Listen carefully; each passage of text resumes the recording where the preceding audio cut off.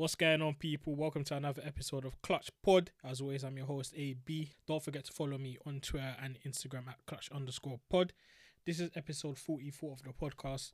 The playoffs are well and truly underway, and the first round matchups have just ended. We're going to move on to the second round matchups. In episode 43, went over my first round predictions. So we're going to review those predictions and then discuss what went down in the first round and make my predictions for the second round matchups. It's been an interesting first round. There were a few big games here and there, as always, some legendary performances.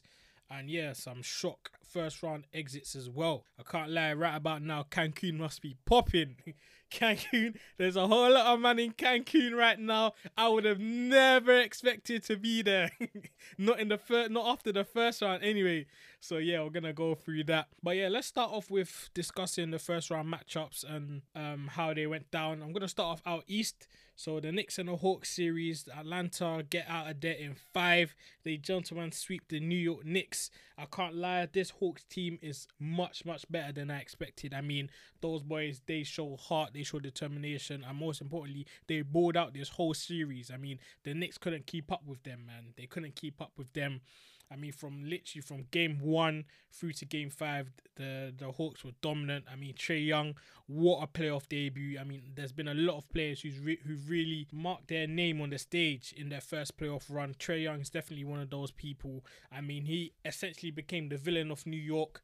He balled out. I mean, no one could stop him, whether it's his float game, getting into the paint, pulling up from 30. I mean, he was doing all sorts of things against his Knicks defense. And it was surprised me, really, because initially I had the Knicks winning in 7. I thought their home court advantage and their toughness on the defensive end would carry them through. But ultimately, I couldn't be more wrong.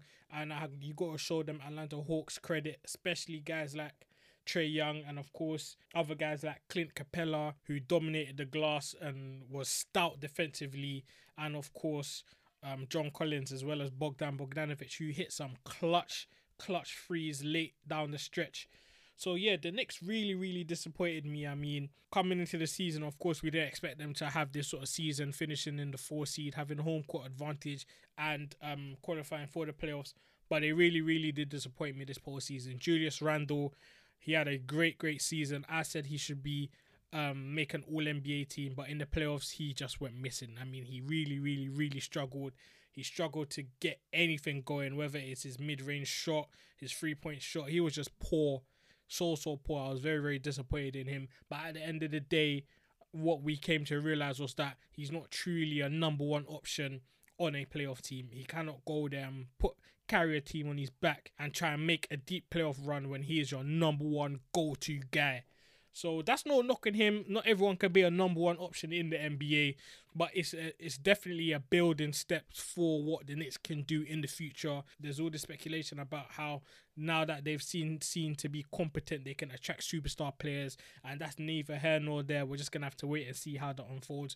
But this series, you got to show love to the Atlanta Hawks, and they're going into the second round after beating the Knicks in 5. And what impressed me a lot from Trae Young as well is his mental toughness. I mean, the crowd were giving it to him in MSG throughout all those 3 home games that the Knicks had. And he said, you know what, it is what it is. They even spat at him, which is disgusting. And I don't even want to speak about how the fans have been moving because it's just upsetting to me. But to show that mental toughness and to bounce back from that, you have to give him credit. And even after the Knicks won their only game in game 2, what did he tell them? He told them, boys, I'm going to see you, man, in the A. They went to the A and he gave them that work. So big up Trae Young, man. I'm excited to see what he can do in the second round. And I'm excited to see what guys like DeAndre Hunter, Bogdan Bogdanovic, Clint Capella, all these guys, what they can do when they eventually go up against the Philadelphia 76ers. Shout out Nate McMillan too. I forgot to big him up. Listen, the Hawks need to give him that job. I don't know what more they need to see from him to change that interim head coach title into just the head coach of the Atlanta Hawks. Let me just talk about the Knicks a bit more before I move on. So yeah, Julius Randle did struggle. RJ Barrett in his second year, you can't really expect him to put the team on his back. But yeah, he also did struggle, but you expect it from him. He's a young player. He still has room to develop and grow as a player. So no doubt about that. I expect him to do that. Derrick Rose did put the Knicks on his back, but obviously it's not enough. I remember he did put up 30 in, I think it was game 3 or game 4. And then Thibodeau did put him into the starting lineup after the second half in game 2, which I thought was a pivotal move and a great coaching adjustment from him. But other than that, they really struggled. I know Nerlens Noel, he had a little injury, so he wasn't 100%, but I don't think that's the determining factor in the Knicks win. In the series. Shout out Emmanuel Quickley as well. That guy, he balled out for them in his rookie campaign. A great rookie campaign from him. But yeah, New York Knicks will be back. But right now it's the Atlanta Hawks that we have to celebrate and congratulate them for getting to the second round and beating the Knicks in 5. Moving on to the 1-8 matchup, the Philadelphia 76ers and the Washington Wizards. The Sixers easily brushing aside the Wizards in 5. I mean, this is what you expect from a 1-8 matchup anyway. You don't really expect it to be too competitive. That's what the series was for majority of the games anyway. I had the Sixers winning in 4. They end up winning in 5. Obviously, the big story coming from the 76ers is Joel Embiid's torn meniscus and how ready will he be to participate in the second round, if he can participate in the second round. But purely going off the series against the Wizards, yeah, the 76ers, they were just dominant on both ends on the floor. I mean, defensively, this team is elite. We've seen the turnovers that they force, defense that Ben Simmons played, as well as Tobias Harris and Danny Green. So this is an elite defensive team. Russell Westbrook especially really did struggle. I mean, he shot poorly throughout the series, and yeah, he's just... At this stage of his career, it's just very, very hard to watch this man compete in the postseason, scoring-wise, when he's so inefficient and takes such bad shots. But at the end of the day, other than that, you have to respect his game. Even in Game 4, when he shot like 3 for 19 from the field, but had like 21 rebounds and like double-digit assists, it's just crazy. But yeah, that is the polarizing figure of Russell Westbrook.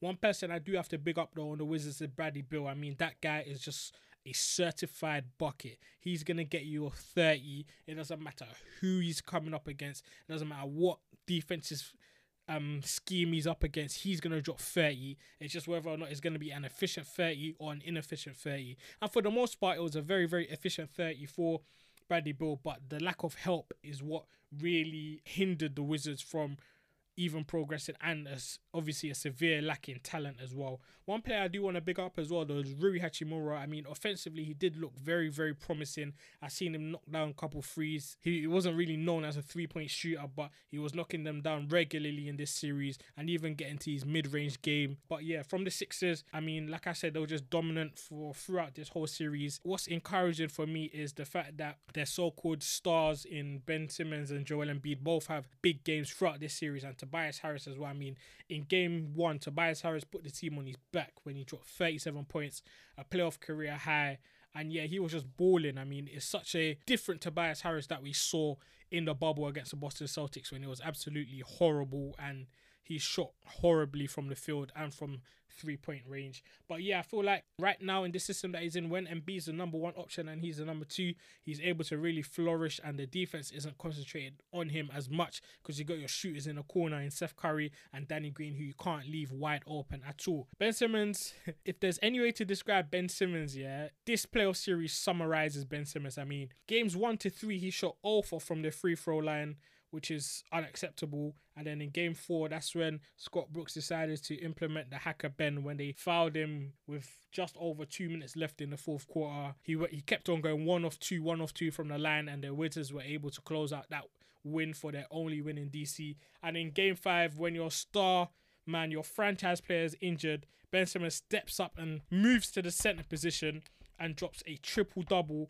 in a closeout game. I mean, that's just the good and bad of Ben Simmons. But what we do know is that it's an unbelievable talent. I mean, there's not a lot of guys that can just move from the 1 position to run the 5 in a closeout game in the playoffs. And he done that to a very, very high degree and something he done very, very effectively.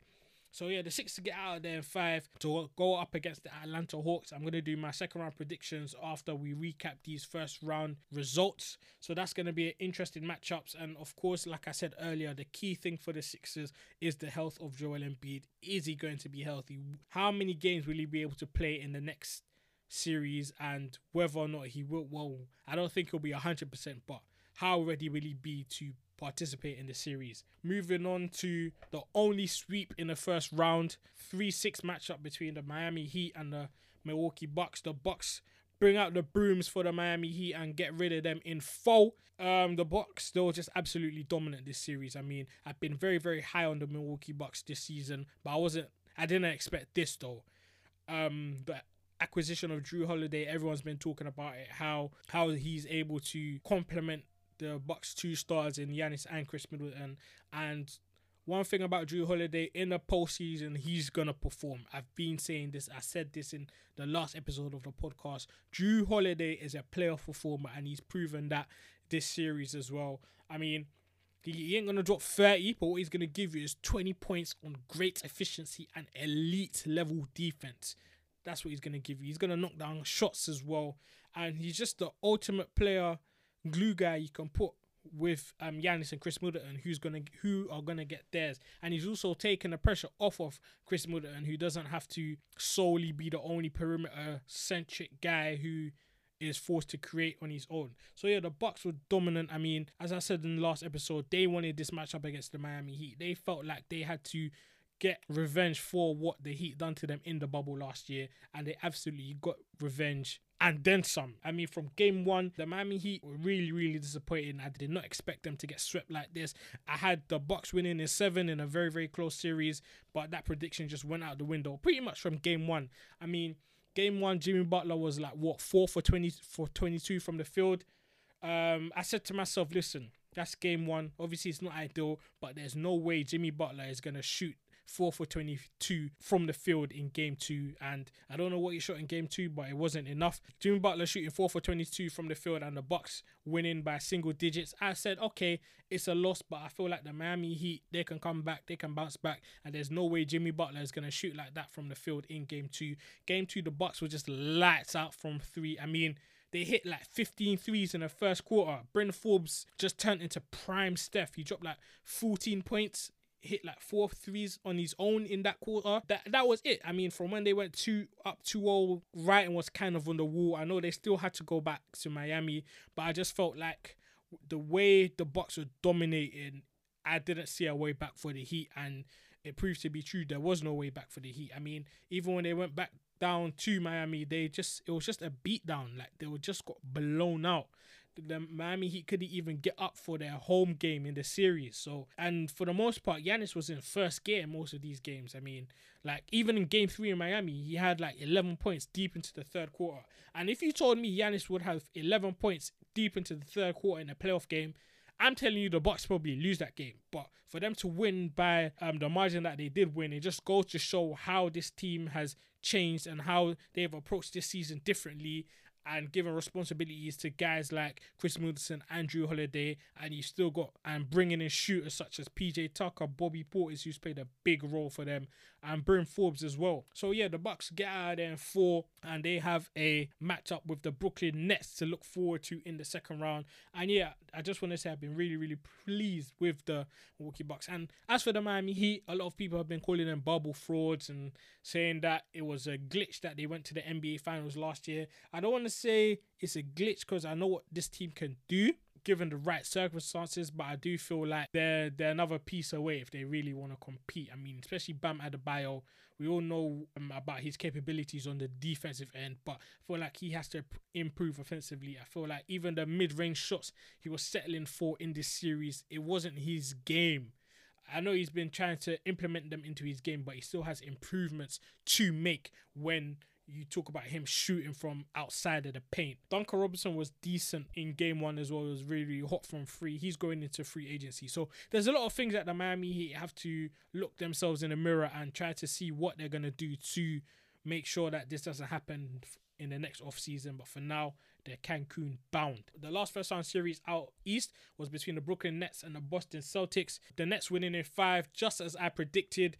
And listen, this team is a scary, scary, scary sight. I'm not going to lie to you. I didn't really believe in the Brooklyn Nets in the beginning after they acquired James Harden. I just thought on the defensive end, they're going to be a liability. And I just don't know how a team can win an NBA championship without playing competent level defense.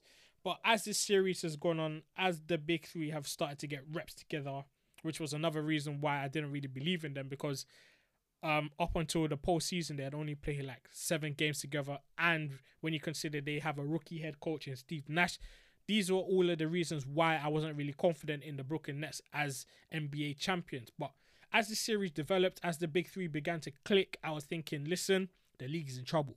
The league is in trouble because these guys, they're just looking so dangerous. I mean, how do you stop these guys? I mean, well, the thing that stood out to me the most as well was that game 4 in Boston when KD dropped 42, James Harden had 23 points, 18 assists, Kyrie had 39 points, 11 boards. How do you stop that? Like, that is, I've never seen 3 superstars like that combined for that many points ever. Like, it's just an abundance of offensive talent that they have there.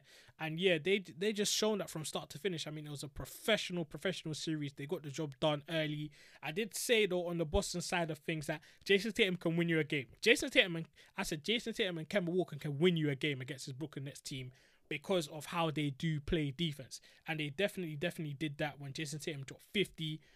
You got to big up him for that. So they got their game. I mean, the Boston Celtics, they knew they were defeated from the beginning, especially the way Brad Stevens was talking. He wasn't trying to give their players any motivation to go out there and potentially win this series. Like, I know you're the underdog, but you ain't got to say it. You ain't got to say you're expecting to lose. Even the next role players, obviously, your Joe Harrison, that Blake Griffin is starting to slide at the 5 and he's starting to make moves. I've seen man have an explosive game 3 when he's dunking all over the place.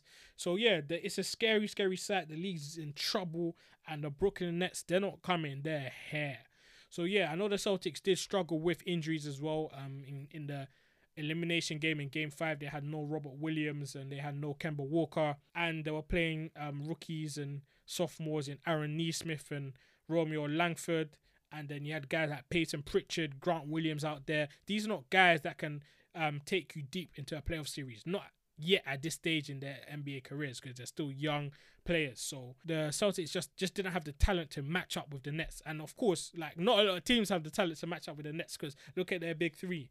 But yeah, obviously since then there's been major changes in Boston. Danny Ainge essentially retiring and Brad Stevens becoming the new president of basketball operations, and they're currently still looking for a head coach at this point. So it's interesting moves in Boston. I have to see how that develops. But yeah, the Brooklyn Nets move on to the second round to take on the Milwaukee Bucks in what is going to be a crazy showdown. So that is the round 1 series in the East wrapped up.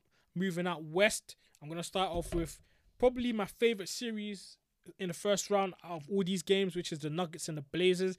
The Denver Nuggets, they just don't know how to have a boring playoff series. Like, everything has to be so dramatic, whether it's overcoming 2-3-1 deficits last year, whether it's going 7 with the Blazers 2 years ago with a triple overtime game. This year they get it done in 6 with a double overtime game in game 5. Like, it's just crazy. But yeah, I predicted the Blazers to win in 7, but the Denver Nuggets, they've proved that they are here and they are ready, even without their star guardian, Jamal Murray. I mean, it's a great team effort. This is a very cohesive and deep team with great playoff experience. Jokic proved to be unstoppable in this game. I mean, Yusuf Nurkic fouled out like in 3 games. He just couldn't hack Jokic at all, and Terry Stotts didn't even want to consider putting Enes Kanter out there after like game 3 because he was just getting smoked. And essentially they had to put Robert Covington out there to guard him, man. Robert Covington, a very elite defender in this league. We've seen him run the 5 in Houston, but he's no match for Nikola Jokic. Nikola Jokic was doing whatever he wanted, whenever he wanted, at any given time, any given place. Home, away, on the road, on the bench. He was just doing whatever he wanted. So, and I had a feeling this was going to be the case. I said beforehand, this was going to be decided by the Portland Bigs or the Denver Nugget guards. And I think the Portland Bigs definitely decided this series by being so poor defensively and having no answer for Jokic. On the other side of things though, Damian Lillard, I mean, boy, I just feel sorry for that guy, man. What more do they want from him? I mean, that game 5 loss was just devastating. I've never ever seen a player get hot like that in a playoff game. I've never seen it before. I mean, every time he brought the ball up the court, I said, this is a bucket. This is a bucket. I mean, to send the game into OT with that 3 over Austin Rivers and to send it to double OT, and still lose, it's a very, very gut-wrenching and devastating defeat. And I was very, very upset with him in his post-game interview. Like, I felt sorry for him. He just looked dejected. And after they lost that game 5, I just knew that, yeah, there was no way the Blazers will come back and win this series. Norman Powell and CJ McCollum sold that game. But listen, it's a thing whereby these things happen. I'm not really going to slander CJ McCollum because that guy, I've seen that guy step up on the brightest of stages when Damian Lillard was having poor games in the playoffs. Just like this series 2 years ago when CJ McCollum put them on his back in Game 7. So yeah, the Denver Nuggets, deep team. Michael Porter Jr., he's shown that he's big time. I did say he could shoot your way into games or shoot your way out of games. In Game 6, he definitely shot them into that game with 22 first half points to set the Nuggets on their way to closing out the Blazers. Got to shout out the Denver guards in Austin Rivers, Facundo Campazzo, and of course Monte Morris. Monte Morris balled out this series. I mean, off the bench, he was dropping like 20 points, 25 points off the bench.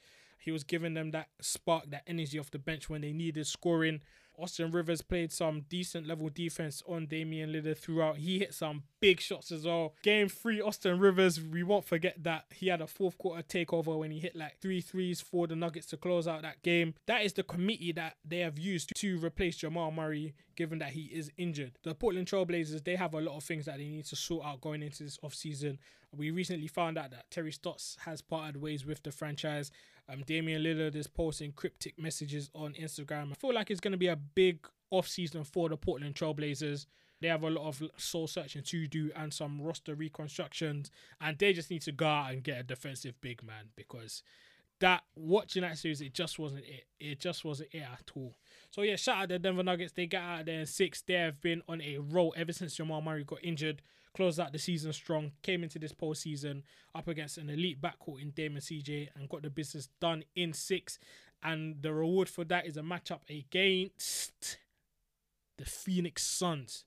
The Phoenix Suns, who beat the Lakers in 6. One of the shock results in the first round. The shock result in the first round. LeBron James bowing out in the first round for the first time in his career after going 14-0 in the first round. The Lakers were injury plagued. But that's not just why the Suns closed them out in 6. The Phoenix Suns, I was very skeptical about their lack of playoff experience. I mean, only guys like Chris Paul, Jay Crowder, and to a certain extent, Dario Saric had played like significant playoff games. I just thought that the Lakers, even without a 100% AD and a LeBron James who claimed he wasn't 100%, I still felt like with their championship DNA and experience and with their deep roster, they will be able to get out of this series in like 5, but the Suns just closed them out in 6. The Lakers role players, they sold throughout this whole series. I mean, Dennis Schroeder, he turned down a contract extension saying he wants over 100 mil. For him to drop 0 points in a game 5 is really, really unacceptable. It's unacceptable. Guys like Alex Caruso, I know he was injured for a bit. Guys like Kyle Kuzma, who was very, very poor in Game 6. And throughout most of the series, really, KCP was struggling with injury. He didn't play in Game 4. So the Lakers, they were just down bad throughout this whole series. Even from Game 1, obviously, after Game 1, no one was really panicking because they said this is LeBron James's feel-out game where he likes to see how the defense is going to react to him, how the Suns are going to run their offense, etc., etc. But the Phoenix Suns, man, even in that Game 5, I mean, they just blew them out. Devin Booker had 20 points in the first quarter. They just had no answer for them whatsoever. I got to shout out them boys, even with Chris Paul's injury, which I hope isn't going to affect him going into the second round. They still managed to get it done. Got a shout at them boys, Cam Johnson, Cam Payne as well. He balled out this series. I mean, he really tried to carry the load for CP3 while he was out injured. You know, the Lakers are definitely going to have to make some changes this offseason with regards to their roster. They really need to sort out this big situation as well. I did say this was something that Frank Vogel needed to sort out, their big rotation. Who's going to start? Marc Gasol started in Game 6 ahead of Andre Drummond. Montrezl Harrell was used sparingly throughout the whole series. So yeah, it's something that they really, really need to sort out. Anthony Davis as well, leaving in Game 6. He didn't look ready at all. I mean, when you got Devin Booker calling for ISOs on Anthony Davis, you know there's something wrong with AD. He only lasted like 5 minutes, and there was all these questions in the media about people questioning his toughness and things like that. There's no doubt that Anthony Davis is injury prone, but I don't think that he would sit out a playoff game knowing that he could still offer the team something productive. The Lakers need to sort that out, and the Phoenix Suns go marching on. One thing I do want to say as well, the media, everyone else was saying that the Phoenix Suns were so unlucky having a great season to draw the Lakers in the first round after finishing as the 2 seed. They're not so unlucky now, are they? Are they? Listen, Devin Booker, he's big time. 47 points. 47 points in a closeout game is just elite. And yeah, he's ready, man. He's right now. A lot of people are talking on his name saying he can't do it in the playoffs. We haven't seen what he does in the playoffs. Earlier in his career, he was a empty calories guy. I'm telling you, them calories aren't empty now. He's been drinking these protein shakes, fam. I'll tell you that for sure. So yeah, shout out the Phoenix Suns for getting out of there in 6. And they're going to match up with the Denver Nuggets in the second round, which is going to be an interesting series. Moving on to the 1-8 matchup, the Utah Jazz get out of the first round in 5 games against the Memphis Grizzlies. This is what I expected from the Utah Jazz. I predicted the Jazz 2 win in 5. I thought that the Grizzlies would take a game. I thought that they would take game 1 and use that momentum they took from beating the Warriors in a playoff game. But yeah, ever since Donovan Mitchell came back, it was just a sweep. Ja Morant, I got to shout him out in his second season in the league, dropped 47 points in that game too. He put the team on his back, but ultimately it wasn't enough. The Grizzlies just didn't have the talent to match up with the Utah Jazz. I mean, guys like Kyle Anderson and DeAnthony Melton and Desmond Bain, they're all good players, but they still need some better talent to surround Ja Morant so they can become a deep playoff team. Donovan Mitchell, we know what this guy does in the postseason. We know he lives for the postseason. We've seen that ever since his rookie year when he beat up on Paul George and Russell Westbrook in the first round. We know he's going to get his numbers in the postseason, and there was never doubt in my mind that the Utah Jazz would get out of this series without too much trouble, which is what they ended up doing. One concern though is Mike Conley's injury. I don't think it's something that will rule him out of the next series, but it's something to keep a close eye on. I want to shout out the bench mob for the Jazz though, Jordan Clarkson and Joe Ingles, 2 6th Man of the Year finalists, with Jordan Clarkson winning it. So yeah, shout out him. That was my prediction for 6th Man of the Year going into the season, and he proved me right. But that's not the only reason why I'm happy for him, because that guy is an automatic bucket for the Jazz. So yeah, the Utah Jazz, they're going to move on to the second round. And they're going to go up against, at this time of recording, either the Clippers or the Dallas Mavericks, which this series is, at this current time, yet to be completed. We're currently going to go to a Game 7 in LA. It's been a very, very polarizing series. None of the teams able to win at home. Clippers going down 2-0. You know how the media like to get onto the Clippers, so all the memes were rolling about Pandemic P and all those things.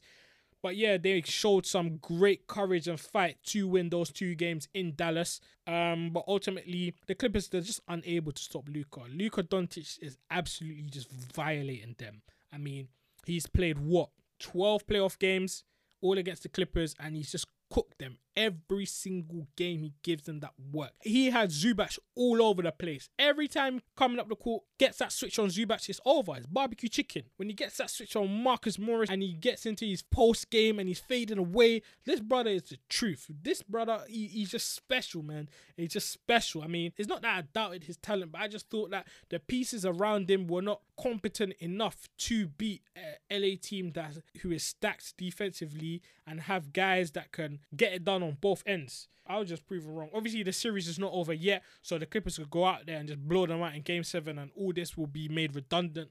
But as we've seen right now over these 6 games, Luka's unstoppable, and Dallas Mavericks role players have really, really stepped up. You got to shout out Tim Hardaway Jr. He's been knocking down his shots. He's had like 4 20-point games this series, and yeah, he's been looking lethal from beyond the arc, and he's carried on that momentum, because he closed out the regular season on fire and brought that momentum into the postseason and is really delivering. Shout out Dorian Finney-Smith as well. Versatile defender. He's been knocking down shots. Jalen Brunson off the bench, giving them that offense as well. Porzingis has been very, very poor this series. I mean, I know he hit that clutch corner 3 in Game 5 for the win, but other than that, he has been so, so poor.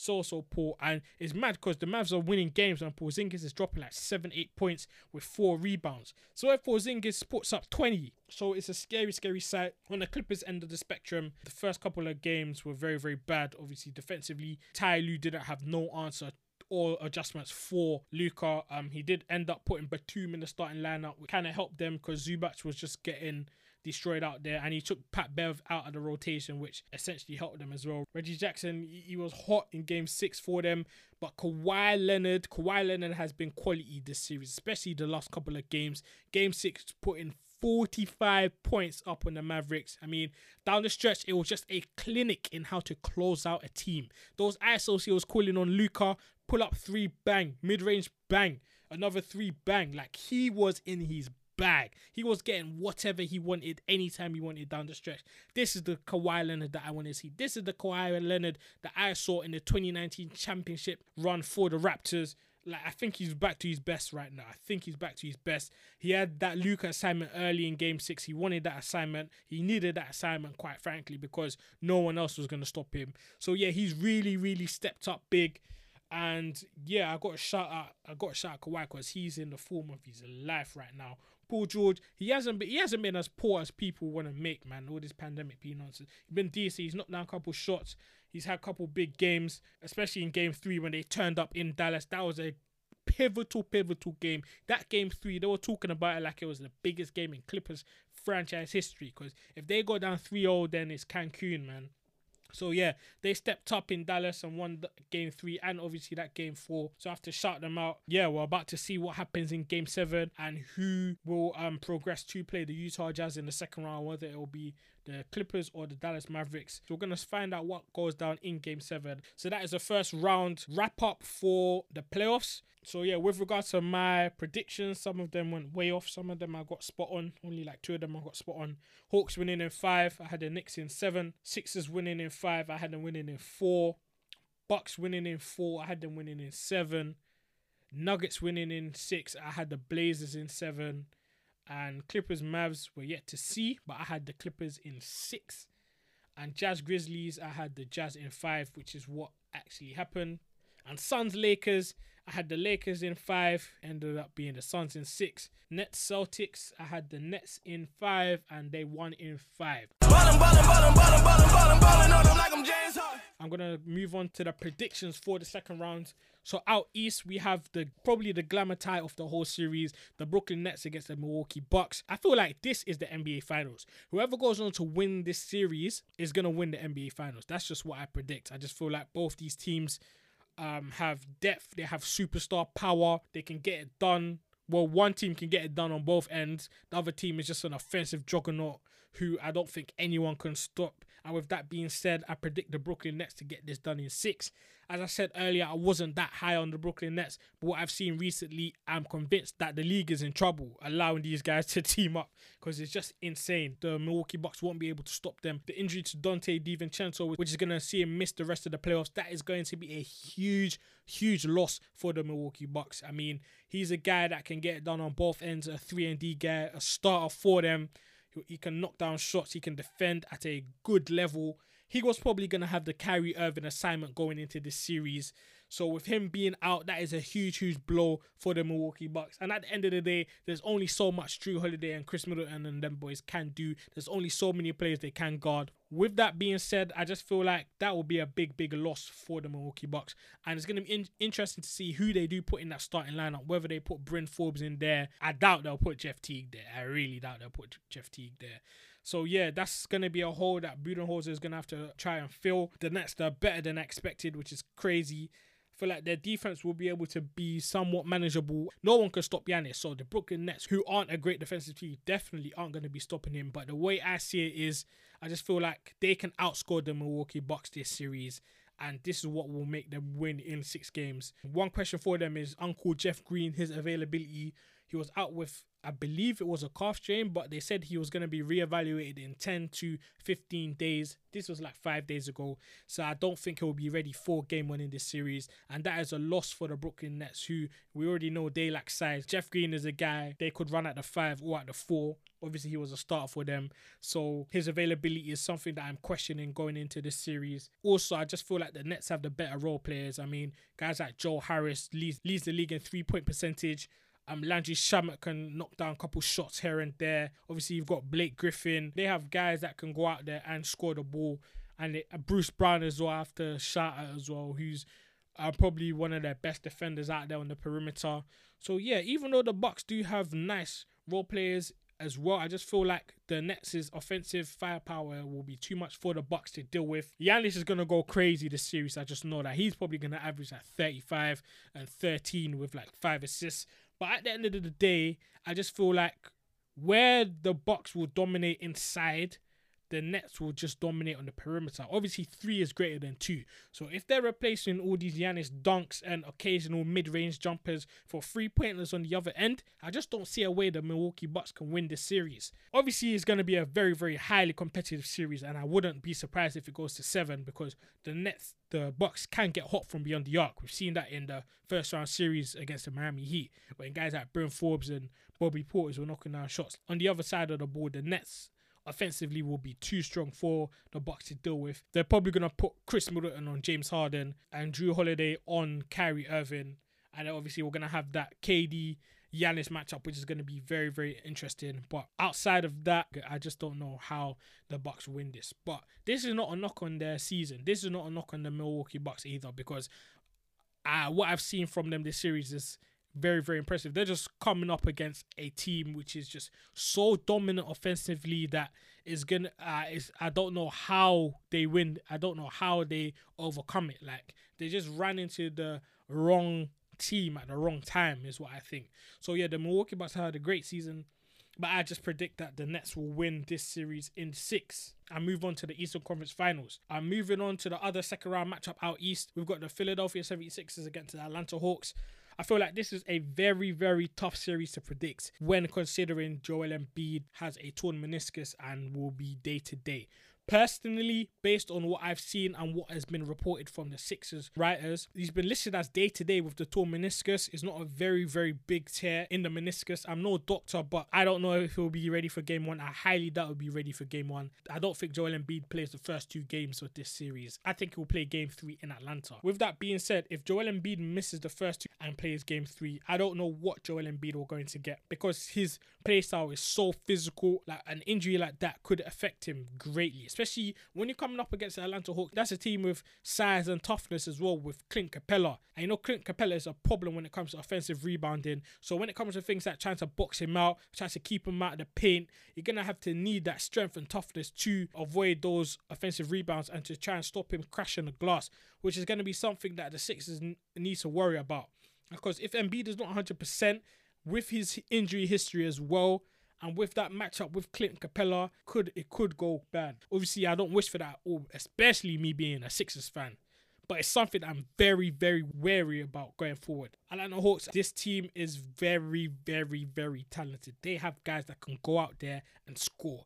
Trae Young, Bogdan Bogdanovic, John Collins can knock down a couple shots. Clint Capella is a beast in the paint. I mean, he's a double-double machine, 15 points, 15 rebounds. DeAndre Hunter has proven he has great potential as a 3-and-D guy in this league. He knocked down some big shots in that first-round series. So they have guys that can go out there and score. The Philadelphia 76ers, we know they're an elite defense, but without their rim protection, Joel Embiid, I really worry for them with regards to rim protection. I mean, you've got your backup big in Dwight Howard, but he's always in foul trouble, and he's just someone that I don't think can play long minutes without getting into serious foul trouble. And other than that, they have no other big that they can put out there in the paint. They've run Mike Scott there at times, but he's been very, very poor, and at this point in his career, I don't think he's an NBA caliber player.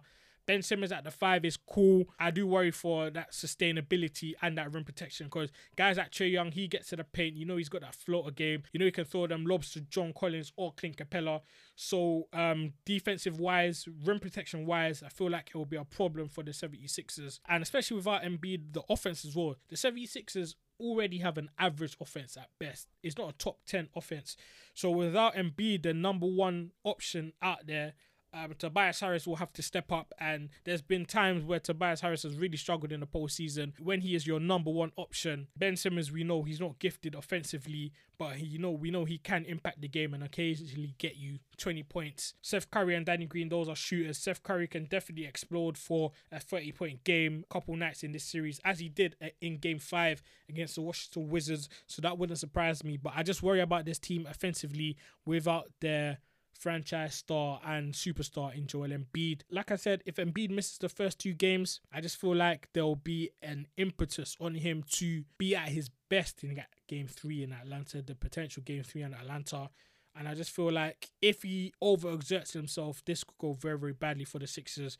If Embiid misses the first 2 games, I'm going to have to say the Hawks win this series in 6, maybe 7, because I just feel like they've got guys who can score. They've got a plethora of different scoring options. They've got guys that can hit shots, and they've got a young budding superstar in Trae Young who can get his and who can distribute the rock to shooters and to get the Hawks role players going. So yeah, it's just an unfortunate thing for the 76ers that Joel Embiid's injury history is so bad. I mean, every year it seems like there's an injury problem for the 76ers. Last year, Ben Simmons was out injured. 2 years ago, Joel Embiid had that gastric problems. He had like belly problems or whatever. So yeah, it's just a team that just can't stay healthy when it really matters. I feel like the Hawks beat them if Embiid doesn't play the first 2 games. If Embiid is able to play, then the Sixers will win this series. But if he misses like 2 or more games, I feel like the Sixers will really, really struggle.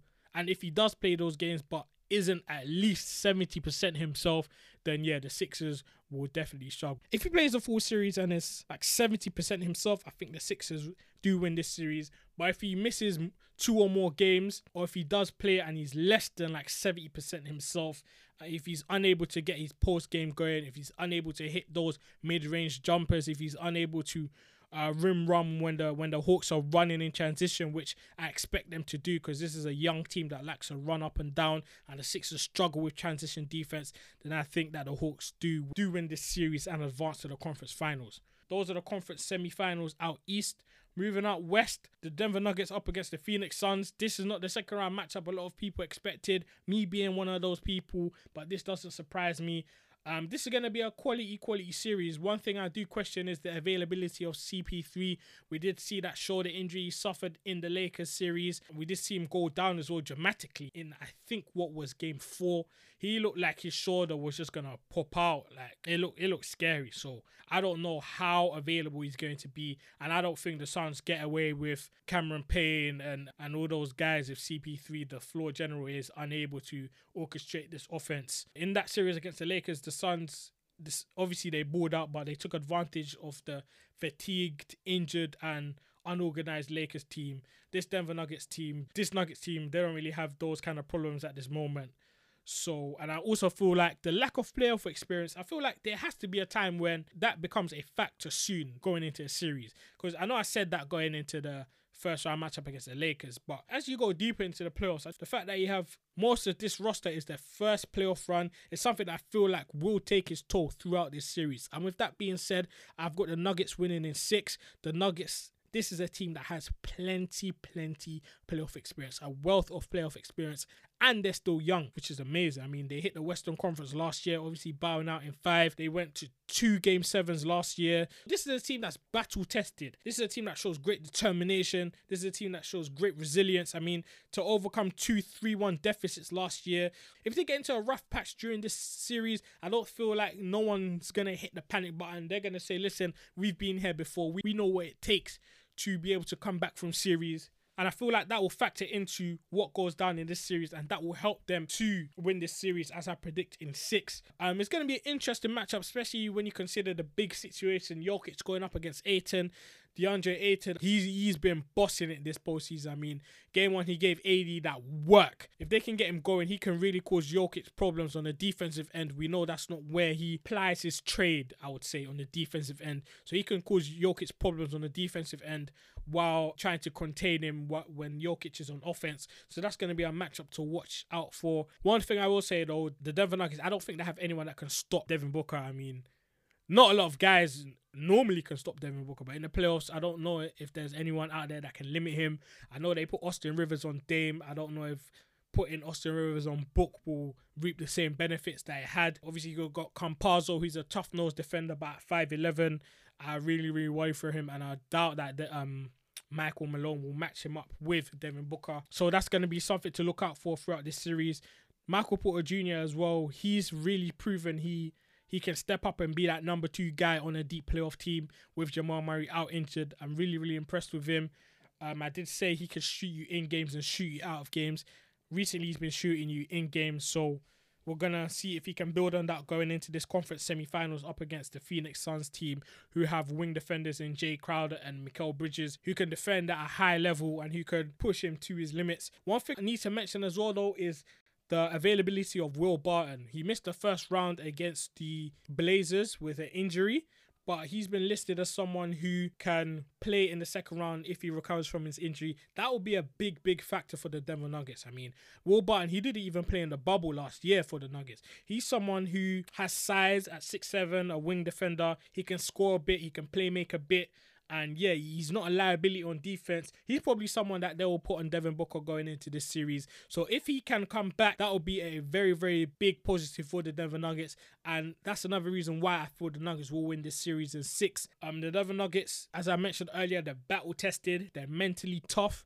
Not to say the Suns are not either of those things after shocking the world by beating the Lakers, but I just feel like the Denver Nuggets have more reps and they have great role guys, better role players than the Phoenix Suns. When you think about guys like Aaron Gordon, you think about guys like Monte Morris, as I said, he's been balling off the bench for the Nuggets. Austin Rivers has proven he can knock down shots in big moments. Kundo Campazzo. So they've got guys that can, you know, go out there and really, really hit shots and cause the Phoenix Suns problems. And obviously, when you've got the Joker, Nikola Jokic, MVP Jokic running the show, I just feel like the Nuggets will be able to get out of this series and advance to their second Western Conference Finals in consecutive years, with their role guys stepping up as well, and with Jokic doing Jokic-like things, which is dominating. And the final matchup of the second round, obviously, as I mentioned earlier, the Clippers-Mavericks series has not ended yet. The Game 7 is going to be at Staples Center. What I'm going to do is I'm going to discuss what will happen if both of these teams go up against the Utah Jazz in the second round. If the Clippers are able to advance into the second round and beat the Dallas Mavericks in 7, I'll give them a great chance to beat the Utah Jazz. It will be a very, very great feat for the Clippers if they're able to beat the Mavs and advance to the second round against the Utah Jazz, because it will show that they're mentally tough after going down 2-0 in the series at home to go on the road to Dallas to win 2 games and then close them out in 7 after going down 2-0 and going down 3-2, which we know the statistics do not favour those teams who go down in a playoff series by those deficits. So that could be a step in the right direction of proving the doubters wrong. I mean, Kawhi Leonard has been his best since 2019 when he was on the Raptors and they won that championship. I think he'll be able to dominate as well in the potential matchup against the Utah Jazz. Paul George as well, he'll be able to dominate as well. They've got guys that can score. Reggie Jackson, we've seen occasionally he can go off. Occasionally, I put that in quotations. Even the going off, I put that in quotations. He can knock down shots. Marcus Morris, I know he's been shooting poorly from beyond the arc in this playoff series, but he can knock down shots. I mean, the Clippers, this was the best 3-point shooting team in the regular season. So I do feel like that should average to the mean at some point throughout this playoff run if they're able to get out of the first round. And I feel like they can cause the Jazz a lot of problems. The Jazz makeup is very similar to the Dallas Mavericks in they have that one bona fide star with a lot of great role players around him in Donovan Mitchell. I know Rudy Gobert is a star in his own right defensively, but we'll talk about like offensively and affecting the game in like both ends of the floor. And then you've got obviously guys that can shoot in Bogdanovic, got your Royce O'Neal who could knock down a couple shots, Joe Ingles, Jordan Clarkson off the bench is a bucket. So I think it's a very similar scenario somewhat to the Dallas Mavericks. The Clippers should be able to contain Donovan Mitchell more than they dealt with Luka Doncic because he was just doing whatever he wanted. And Donovan Mitchell isn't a gifted passer as much as Luka Doncic is. See him being 6 or 7 inches shorter than Luka Doncic does play a factor as well. So I feel like the Clippers can really show that they have 2 elite wing defenders and a good defensive team in general that will show more in this potential Jazz series than it has shown in the Mavs series. So I've got the Clippers winning it in 6. I feel like Kawhi is able to elevate and to carry this team with Paul George as his sidekick. Their role players in Marcus Morris, Nicholas Batum, who's been very, very good as well. They can elevate in their roles and get this done in 6 if they are able to advance in Game 7 against the Mavericks. On the flip side of things, if the Dallas Mavericks do beat the Clippers in Game 7 and go up against the Utah Jazz, strictly speaking, on a Jazz Mavericks series, Utah, I feel like they're the better team with better role players in general. I know the Dallas role players have really stood out in this series, Tim Hardaway Jr. and them boys. But the Utah Jazz team, like, their system is just so structured and they're just fundamentally sound. I mean, the whole team, everyone on the roster can basically shoot, defend, and pass at a high level. Like, you've got Joe Ingles, Royce O'Neal, Bojan Bogdanovic, and can score the ball at a great level, and he's a good shooter. Jordan Clarkson, obviously, on the defensive side of things, he doesn't tip his hat on that side, but he's a great offensive guy and can score the ball at a very, very high level. Mike Conley as well, if he's available to play, he's their floor general. So yeah, the Jazz also, I just feel like they're more experienced than this Dallas Mavericks team, and I think that can help them, and they're much, much better defensively. They can clamp up and get stops when it matters. They've been a great defensive team all season. They've been a great offense and defensive team all season, and I feel like this will show in this potential series. And we all know Donovan Mitchell is a playoff performer. He's going to go out there and probably average his 30 points on great efficiency as well, on decent efficiency. When you've got Rudy Gobert patrolling the paint, so their defense is very, very structured. I feel like this will help them.